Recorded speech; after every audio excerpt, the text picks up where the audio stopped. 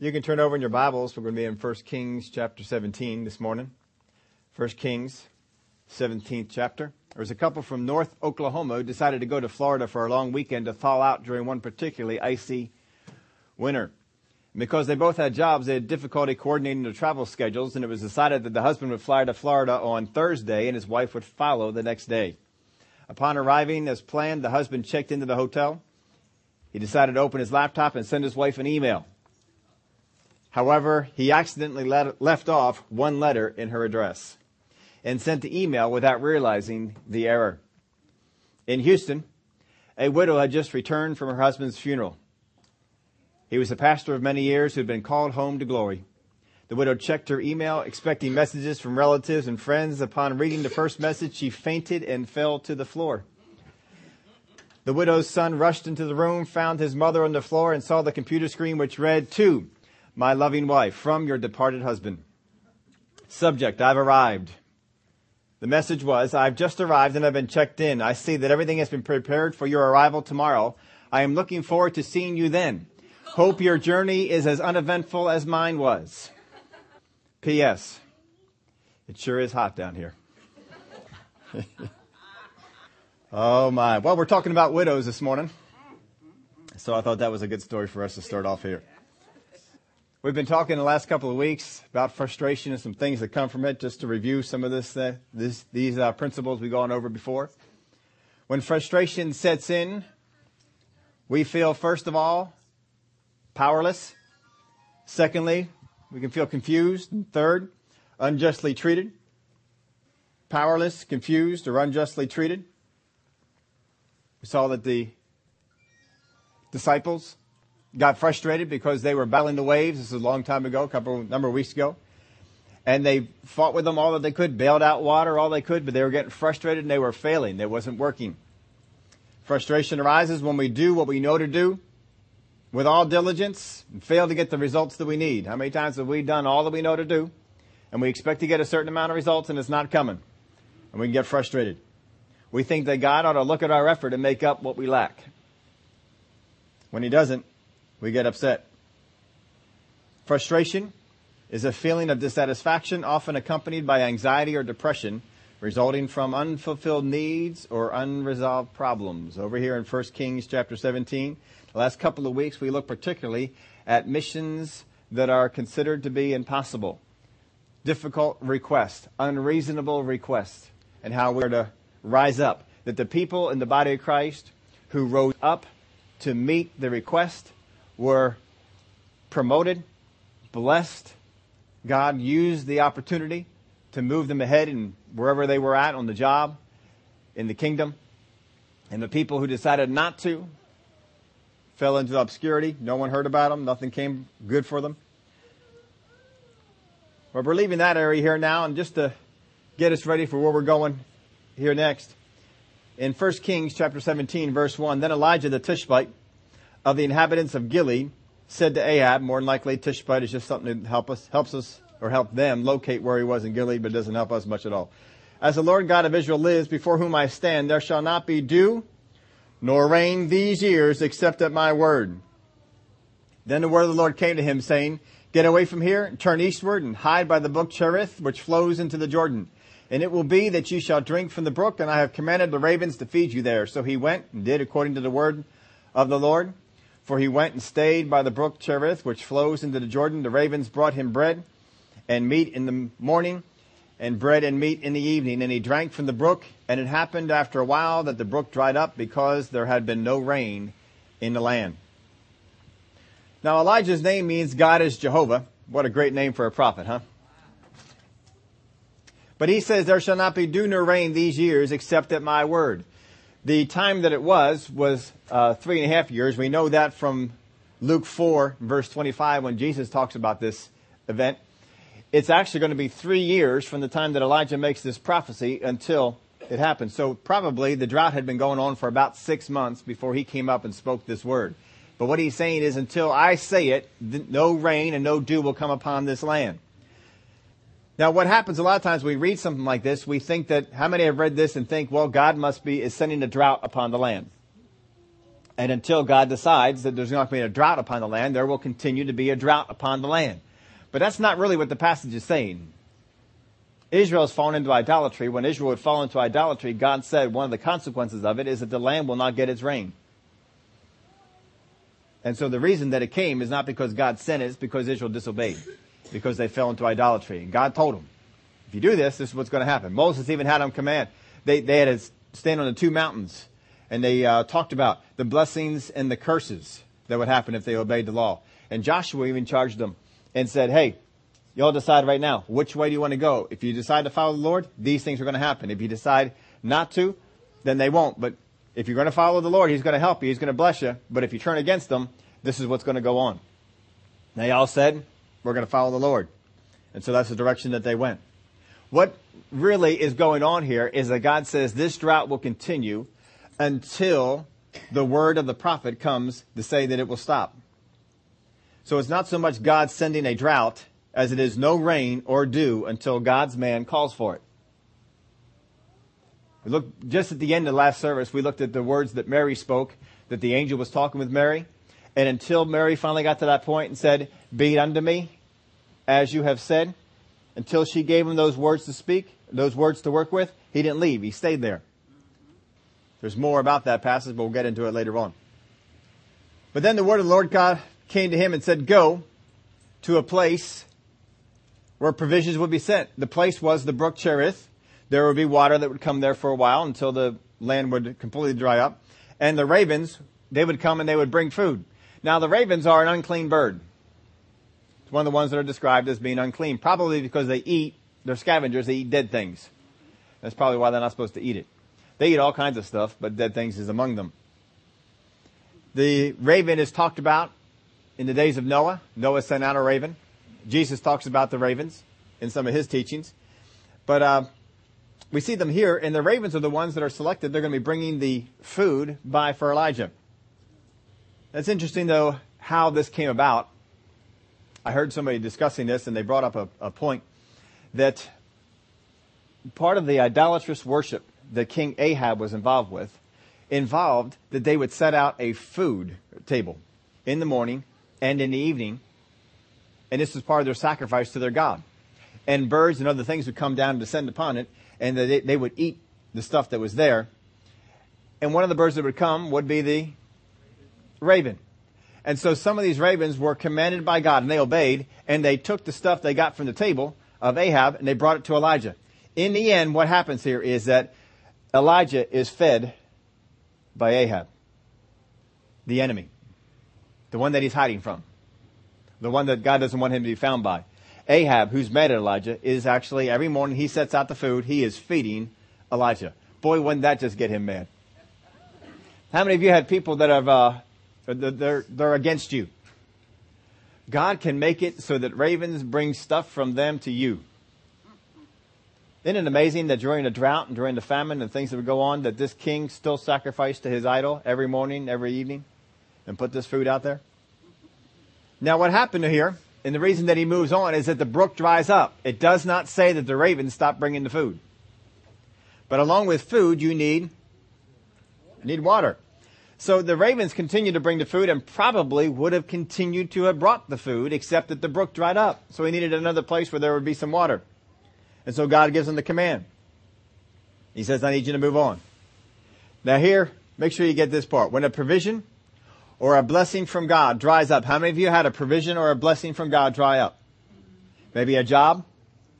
Maybe a particular way that finances came or blessings came or something that was coming to you. It was a particular blessing. It was particularly good and it dried up. Anybody been there where that's disappeared? Yes. And you can get upset. Remember Jonah? He was underneath the tree. The tree sprung up, gave him some shade, and the thing went away. And he's upset because he lost it. When a provision or blessing from God dries up or stops being a provision or a blessing, many choose to get frustrated and upset at what they lost and don't hear what God is moving them on to. There are many times that God has dried up a particular blessing in an area for the purpose of moving you on. It does not always mean that, but it sometimes does. God does not always move people on When the children of Israel went out into the wilderness, did their blessings, their provisions dry up? Yes. And what did God do? Provided them another way. Then He didn't want them necessarily to move on. He wanted them in the wilderness. So just because something is dried up doesn't mean you move on, but you listen to God. You don't get mad, upset, and frustrated, because that won't help you here. God does not always move you on, nor does just moving to something different mean you are moving on. Sometimes you're just moving to something different, and whether rightly or wrongly. So anyway, God told him, all right, the brook's has dried up, so I want you to move on. The food's still coming, and he's got to obey. Now, here's the thing that Elijah's doing. The food is still coming, but the water is gone, and God says, move. It's particularly hard to move on when only part of what you were getting dried up, and part of it's still coming in. But we go on. Verse 8, then the word of the Lord came to him, saying, arise, go to Zarephath, which belongs to Sidon, and dwell there. See, I have commanded a widow there to provide for you. Arise, go to Zarephath. He says, this is what I want you to do. I want you to go into this land. Sidon is where Ahab's wife came from. And so God is now going to put Elijah right in the homeland of the evil Jezebel. We're going to hide him there. Now, God is not necessarily hiding him for Elijah's safety. He doesn't want him found because he doesn't want him to say anything that's going to bring the rains back until God is ready for the rains to come back to this thing, until he sees something on their side that he can act on. And he hasn't had that yet. Now, I put into your outline, proclamation is good, but never replaces obedience. It is good to proclaim the things that God's going to do, but if God has said to do something and you don't obey, you can proclaim all you want to. Proclamation does not replace obedience. You must obey. If God says, do this, go about it this way. Remember the leper we looked at? Go wash in the Jordan 7 times. He didn't say wash in any other river. He said wash in that one. If you want to bring a thing to completion, you got to obey. You can proclaim all you want to. I'm healed of leprosy. I'm this, I'm that. Doesn't matter. You got to obey. Proclamation is good, but never replaces obedience. He said, I have commanded a widow there. In Luke 4:26, Jesus says, but to none of them was Elijah sent, none of the widows of Israel was Elijah sent except to Zarephath in the region of Sidon to a woman who was a widow. Now, he's using it as a point. Basically, he's saying there wasn't a widow who qualified. There wasn't a widow who would listen. But over here there was. So we went over there and we found one. Now he said, I have commanded a widow there. This is past tense. This means God has already done it. But it seems when Elijah comes on the scene, it doesn't quite seem that she knows exactly what she's supposed to do.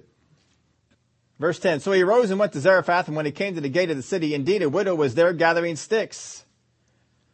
Well, God didn't send him a picture.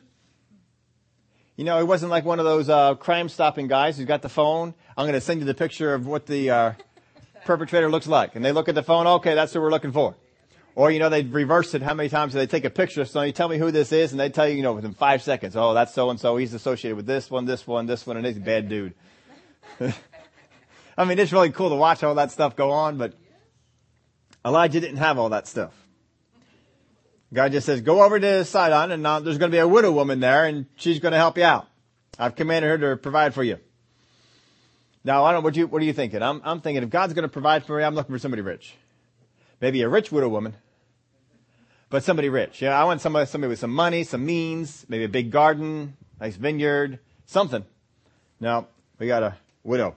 And we're finding one, and she's out there gathering sticks. If you see a widow out by the gate gathering sticks, probably she's not very well off.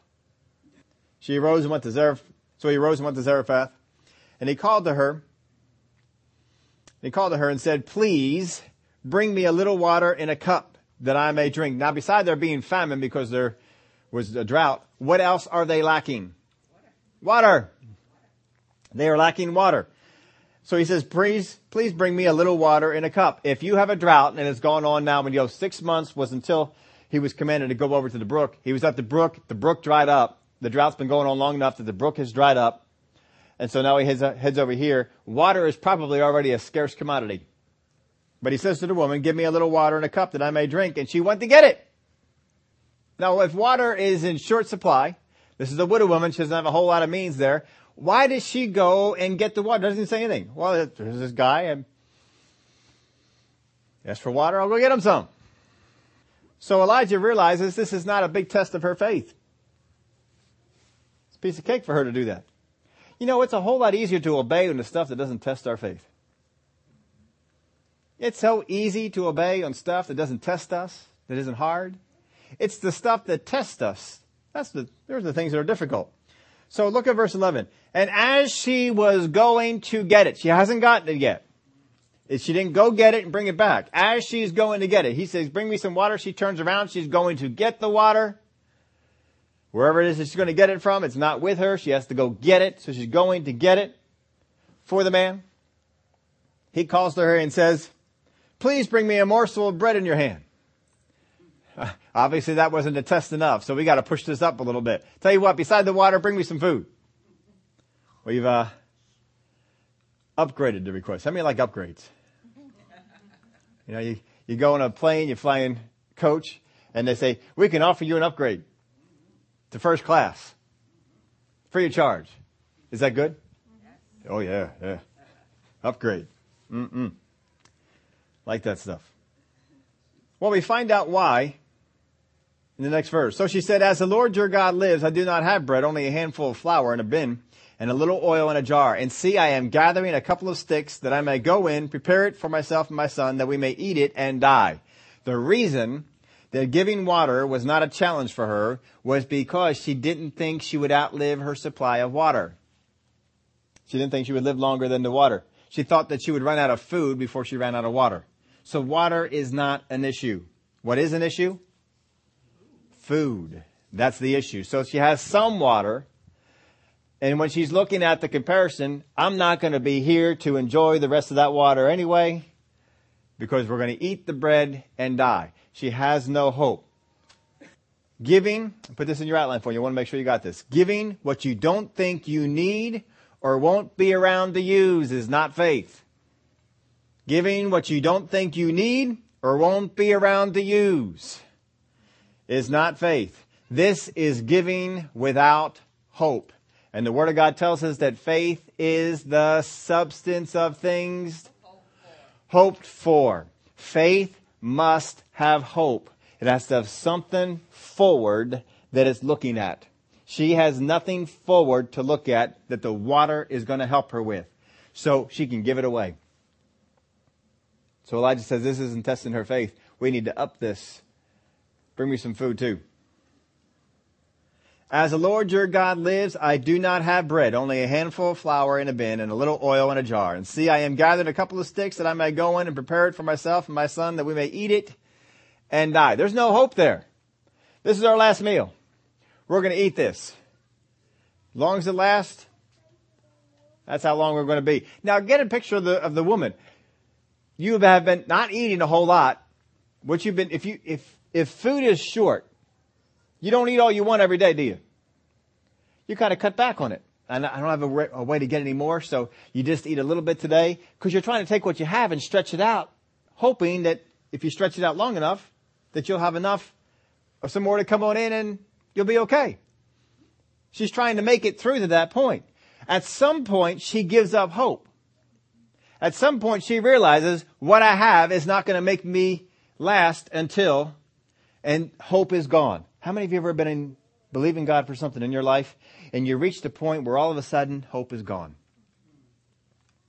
You're holding out hope. Oh, son, I just know if we just hang on, if we just budget this a little bit better, if we just do this a little bit better, we've got hope. You're holding out, but then all of a sudden the day comes up and all of a sudden you realize, I don't hope for this anymore. My hope is gone. It's not going to happen. You ever been believing God for something like that? Hope is gone. This is where this woman is. Hope is gone. All I'm going to do, this is it. I'm going to die. I realize I'm going to die. Might be tomorrow. Might be next week.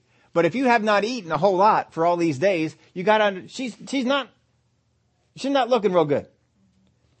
She's thin. She's scrawny. She's bony. Her son's probably the same way. There's not much. We're trying to take a little bit we got and spread it out. We're eating as little as we can every day. Trying to hold out.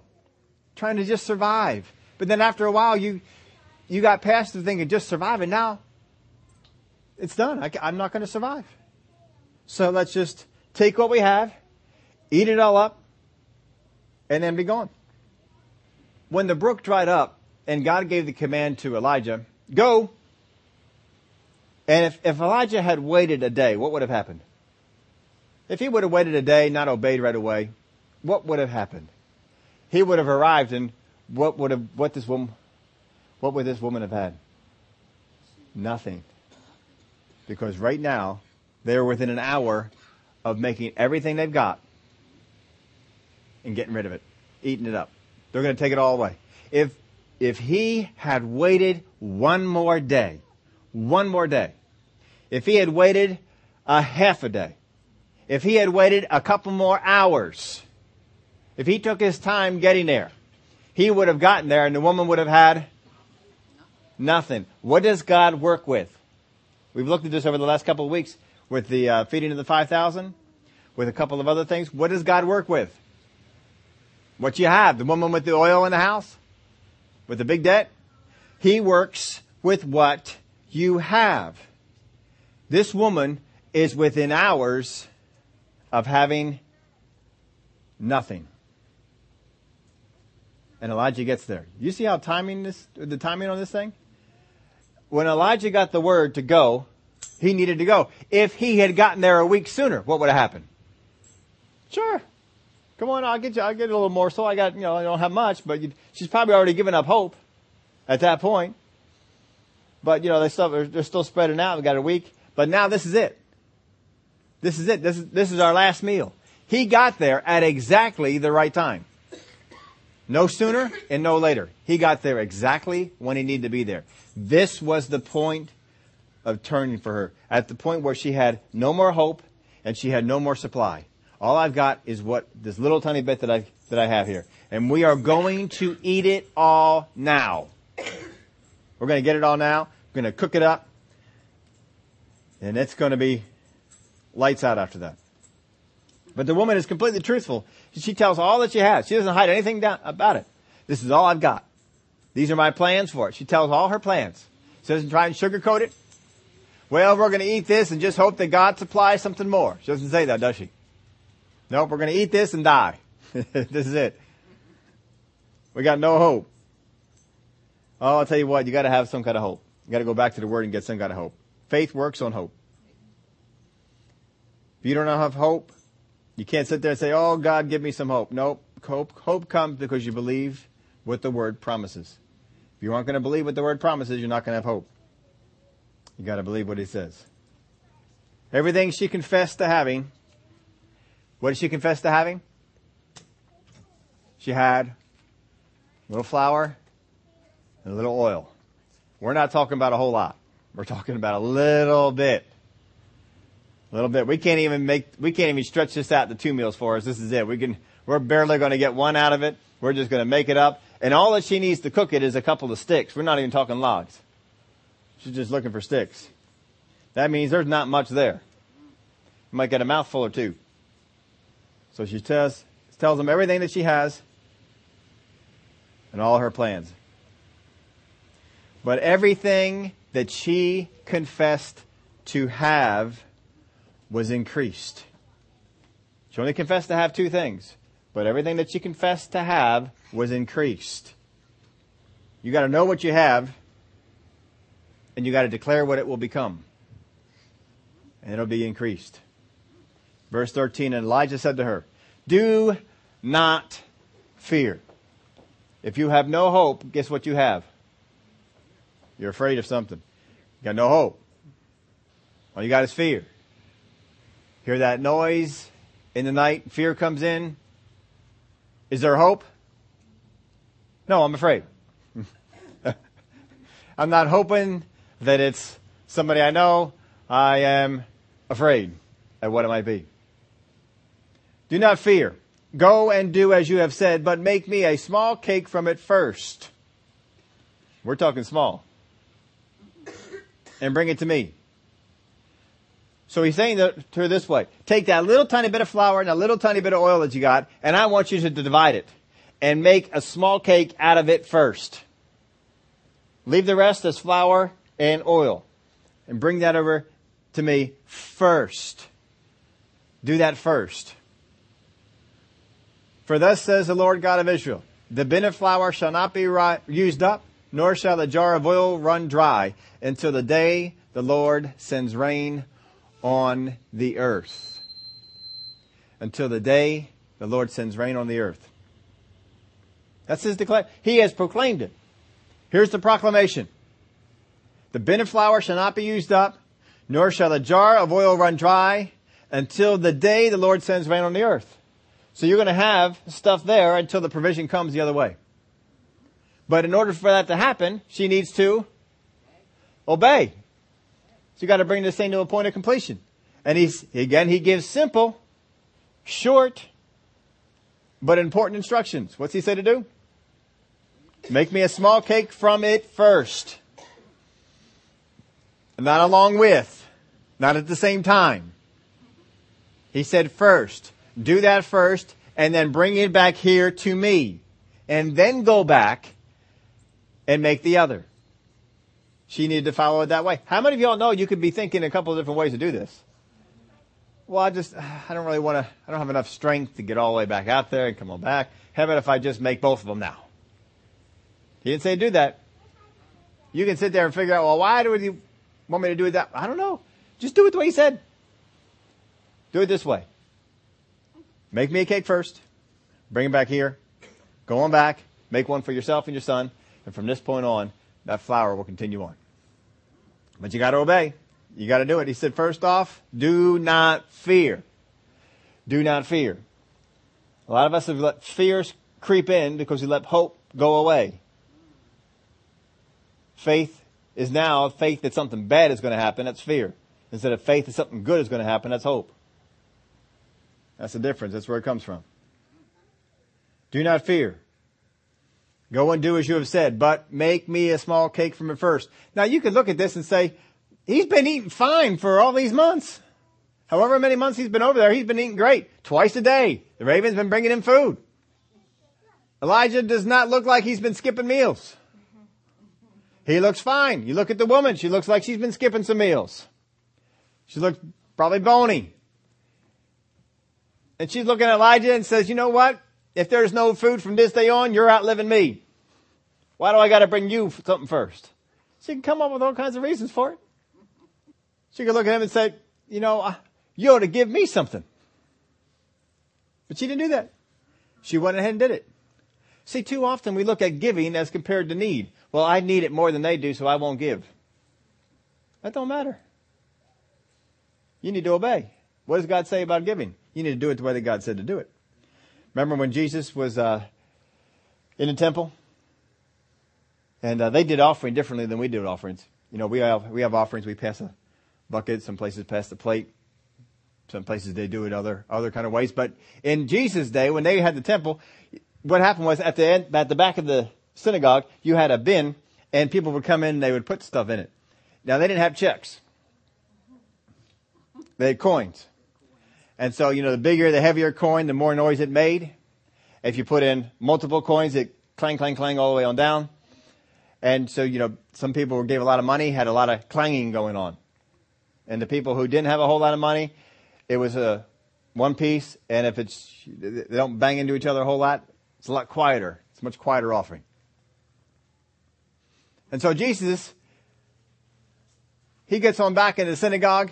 And you know what he does? He sits there and watches people what they're giving. How would you like it if the preacher in the church sat back by the offering plate and watched what you gave? Wait, let me see that again. That all you're giving? Jesus is sitting there. Now, Jesus is looking at how much each one gives. He looked at how much each one gave. How dare Jesus do that? What right does Jesus have to sit there and decide, you know, whether people are giving or not? He goes down, he saw, you know, they gave a whole lot. This one, he knows exactly what she gave. What's he say that she gave? You don't even know what it is, but you know it's 2 mites. I don't know what that means, but it isn't a whole lot of money. That's one of those coins. They probably decide every year. Should we make this coin again this year? It's really not worth the effort to make this thing. It's just a mite. Maybe we just ought to knock it out and just go with the 5 mites. But they didn't do it. They kept it going on. And so she had these little things, and she put them on in there. And what does Jesus say about her? He didn't say, go give that back to her. He didn't say to her, don't give. What did he do? He let her, he let the money fall, and he let it stay there. She gave all that she had. That was good. Gave all that she had. See you later. He let her walk out of the church, giving all that she had. Sometimes we don't always like that idea of God. That God will let poor people give all that they have. But God wants to bless them. Poor people and rich people. Well, what God wants you to do is to give what he asks and to do as he says. He says this woman gave more than everybody else did because she gave all that she had. He was impressed with her. This woman is going to give not all that she has, but a good bit of it.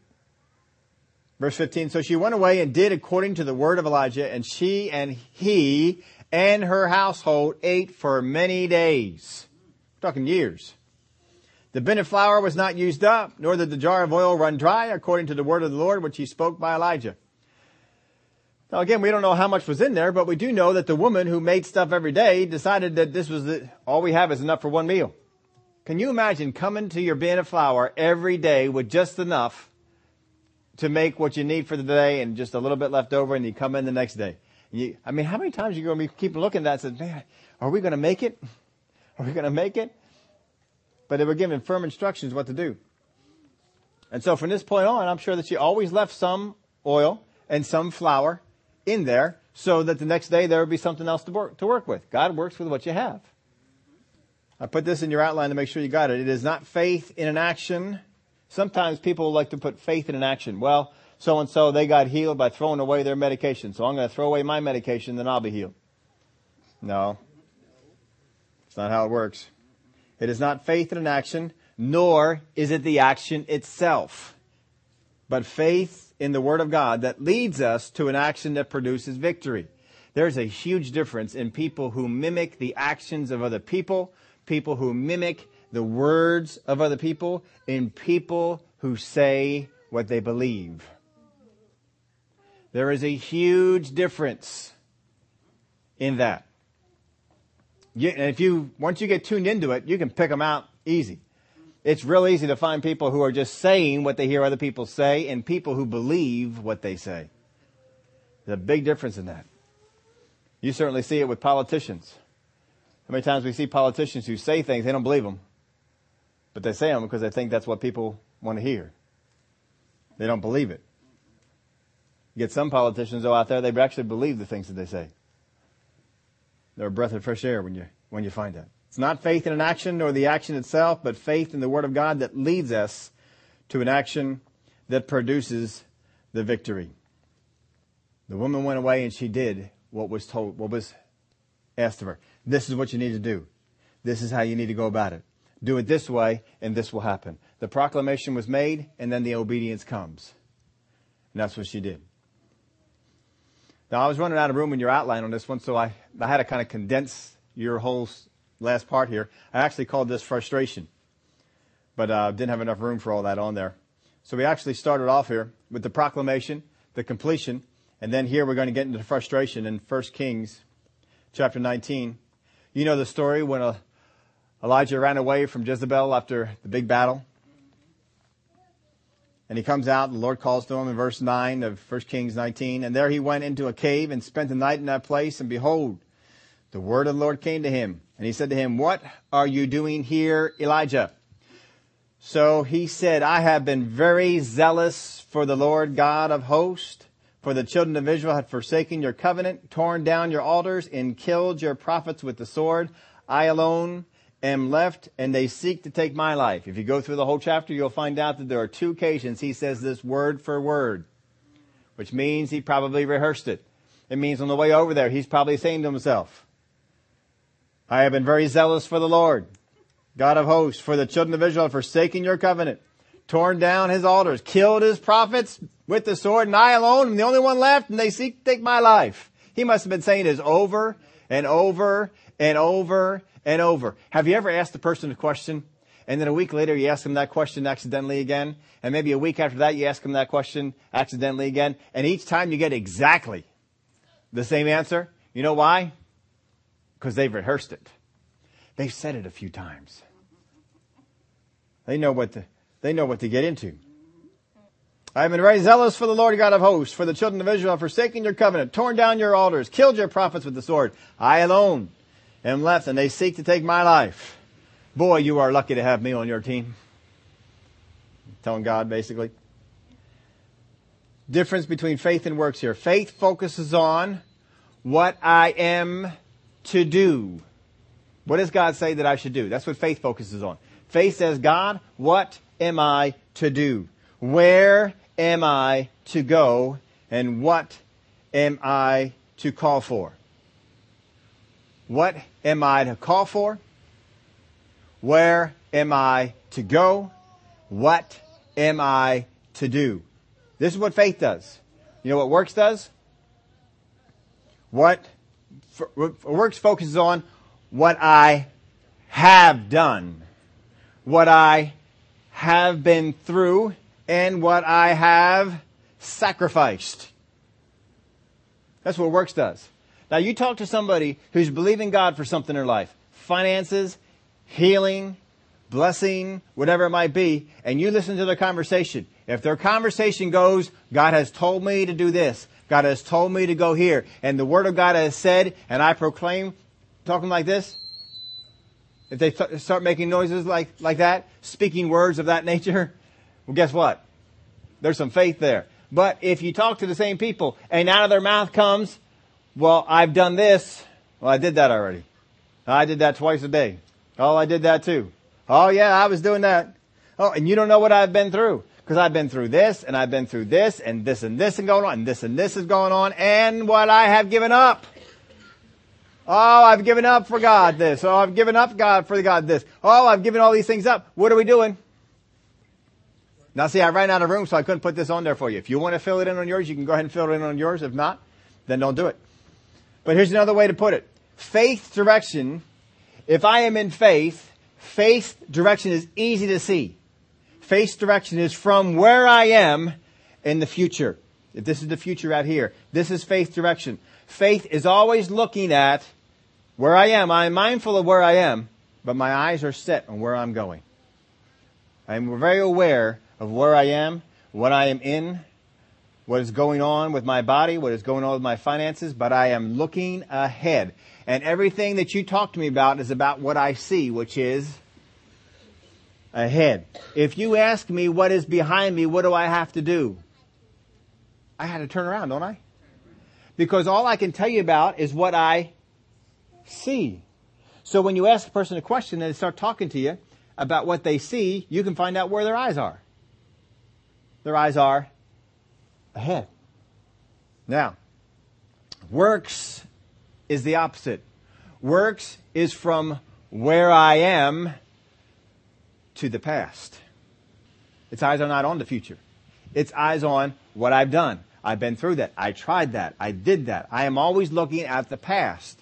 What didn't work, what failed, what I believed, what I heard. I'm not looking towards the future. The Word of God always points to the future. Faith looks ahead. Works looks behind. It's really easy to tell which way you're in. Faith looks ahead. Now, if you get a person and they're in works and they think they're in faith, it's tough. Because there's nothing worse than trying to tell a person, you are not looking ahead. I am too. No, you're not. You're looking behind. No, I'm not. I'm looking ahead. Sometimes I listen to Brother Keith Moore, and he talks about flying. I've never been one who flies, but he tells us in some of the things with flying that there are certain things that can go on when you are flying to cause you to completely lose all orientation. He said he has talked with pilots who are flying upside down and are certain that they are not. That they are right side up. Can you imagine being upside down and not knowing that you're upside down? You got a tower looking at the pilot. Pilot, you are upside down. I am not. Pilot, you are upside down. Turn your plane around before you land. I am not upside down. The kind of conversation will go on. They say something can happen with your inner ear and your entire orientation is messed up. You don't know which way is up. Which is why that airplanes come with instruments. Instruments tell you whether you're up or down, whether you're north or south. Because you need to look at the instruments. You cannot always fly by what you see or by what you feel. You will die. And so there's a couple of different ratings of pilots. One of the ratings of pilots is instrument rated. If you are not instrument rated as a pilot, you cannot fly in bad weather or if bad weather is expected. If anything that would come in that would challenge what you see, you are not allowed to fly that plane. You are not instrument rated. I am neither instrument nor non-instrument rated as a pilot. They wouldn't let me fly at all. Rightfully so. But if you get behind the cockpit, you need to be able to fly the plane if the cockpit was painted black. And just look at your instruments and be able to fly from that, because your instruments will tell you where you are. See, folks, the Word of God is telling us where we are. The Word of God is pointing in a direction, and it is saying, you are here, you are there, you are over here. No, I'm not. I am not upside down. I don't know what you're looking at, but I am not upside down. I am fine. The Word of God comes in and says, you're upside down. The Word of God can come in and says, you're not in faith, you're in works. I am not in works, I'm in faith. All right, let's do the test. Which way are you looking? I'm looking forward. I know I'm looking forward. Oh yeah? What are you talking about? Where I've been? What I've been through? What I've sacrificed? You're not looking forward. You're looking behind. What is Elijah doing here? 1 Kings chapter 19. Which way is Elijah looking? Look at what he's saying. Get your instrument rating up there. Listen, look at what he's saying. What's he saying to you? I have been very zealous for the Lord God of hosts, for the children of Israel have forsaken your covenant, torn down your altars, and killed your prophets with the sword. I alone am left, and they seek to take my life. Which way is he looking? Behind. He's looking behind. In chapter 17, which way was he looking? Ahead. Boy, can you get turned around fast. If Elijah can get turned around in his walk in 2 chapters, after a tremendous victory on a mountain with fire coming down from heaven, if he can get turned around, guess what? So can you. And if you get turned around, it's a whole lot better that somebody come along and turn you back than you keep on going in the wrong direction. Because you keep on going in the wrong direction, you're going to die. Get turned around. Get going back in the right direction. What's your conversation like? It does not help if you disguise your conversation around people who are going to pinpoint a problem. That doesn't help you. What's your conversation like? What's your conversation like with yourself? This is the conversation that Elijah had with himself. I have been very zealous for God. Boy, God is lucky to have me on his team. What is it? He realized how much I've been through, how much I've sacrificed. I have no family. I have no wife. I have no kids. I've given it all up for God.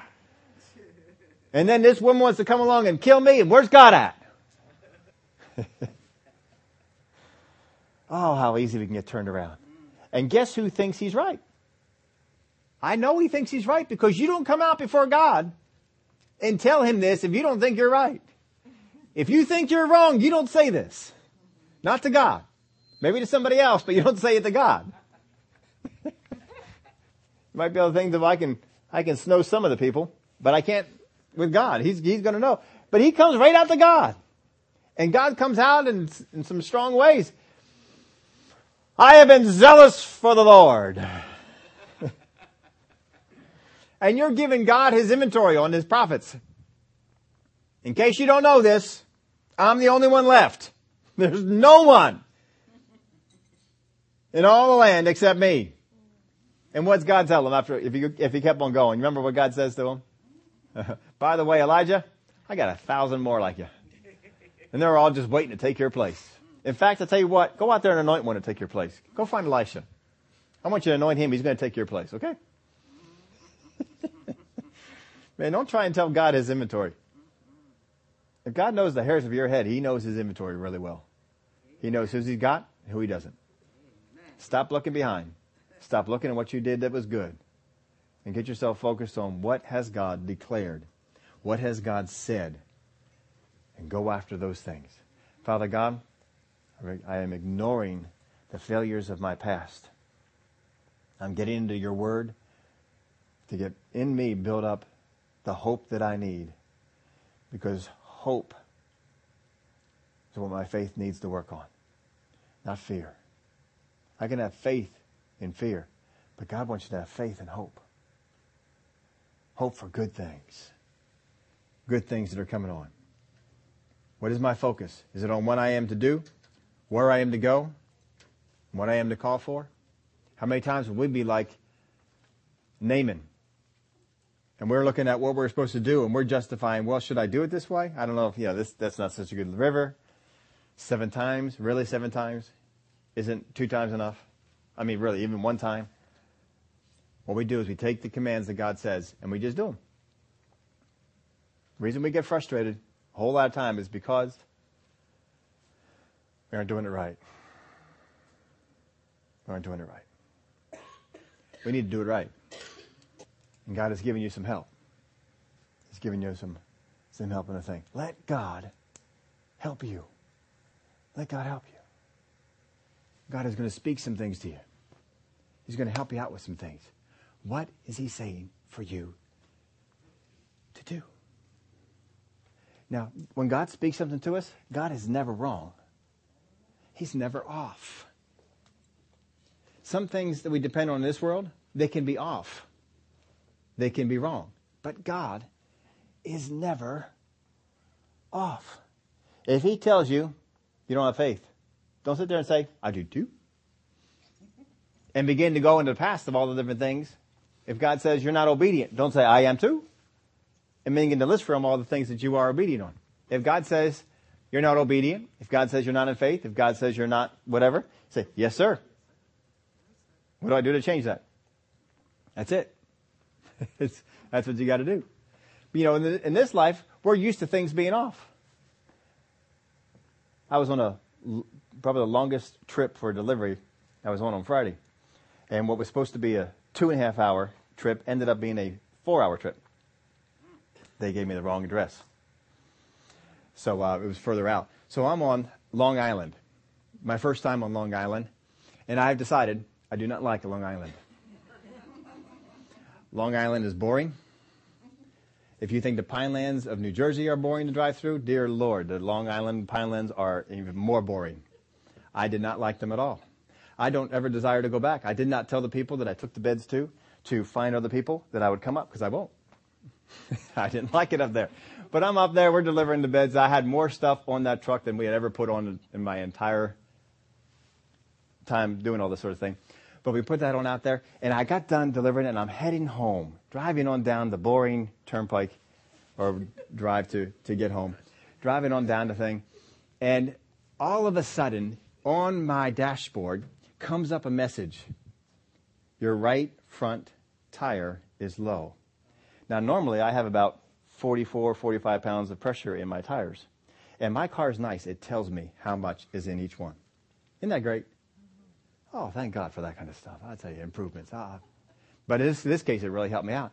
So it tells me my right front tire is low. And it tells me the weight on it right now is 26 pounds. That's why it flashed up with an emergency. So I switched my dash. Instead of it giving me the other information it was giving me, it now is giving me the reading on the tire.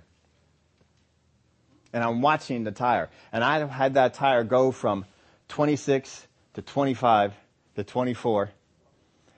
I'm saying, Father God, I need to find a place to get a tire. Now it's about 7 o'clock on a Friday night on Long Island. Place I don't know, haven't been to. So it's going down. So I get off at an exit and I see a Lowe's. Lowe's has Fix-A-Flat. So I get over to the Lowe's and I buy a can of the Fix-A-Flat and I go out to my right front tire and I put the Fix-A-Flat in the right front tire, even though the right front tire looks fine to me, but the car tells me the right front tire is dangerously low. Put that in there. Now I need to go to find a place to put some air in it. So I saw a gas station as well. Went on down to the gas station. The gas station had air. You need 75 cents. I happened to have 3/4 in my pocket. Put the 3/4 in.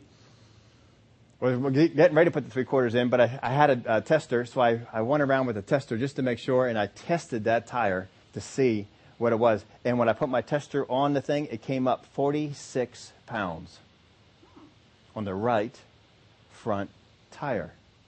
So I went over to the left front tire. That was at 45, 46 pounds as well. So I went over to the back tires.